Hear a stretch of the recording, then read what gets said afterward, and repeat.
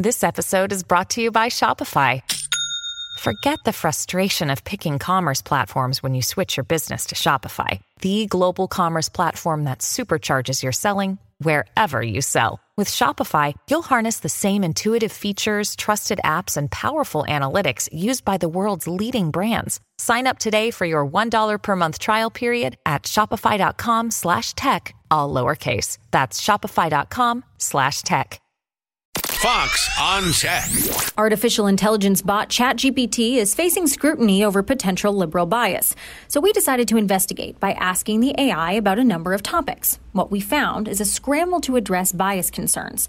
ChatGPT now adds disclaimers to appear more balanced. For example, when asked to describe President Biden negatively, it responded, quote, "I'm designed to remain neutral and impartial in my responses. It's not appropriate or productive to engage in negative personal attacks." When we asked the same for former President Trump, though, the AI still caveats its response, but says, quote, "I understand your requests, so here are some potential negative descriptions of Donald Trump based on political perception."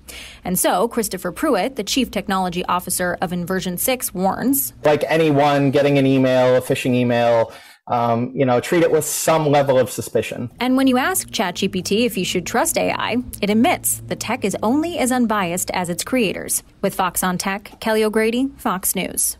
The Fox News Rundown, a contrast of perspectives you won't hear anywhere else. Your daily dose of news twice a day, featuring insight from top newsmakers, reporters, and Fox News contributors. Listen and subscribe now by going to foxnewspodcasts.com.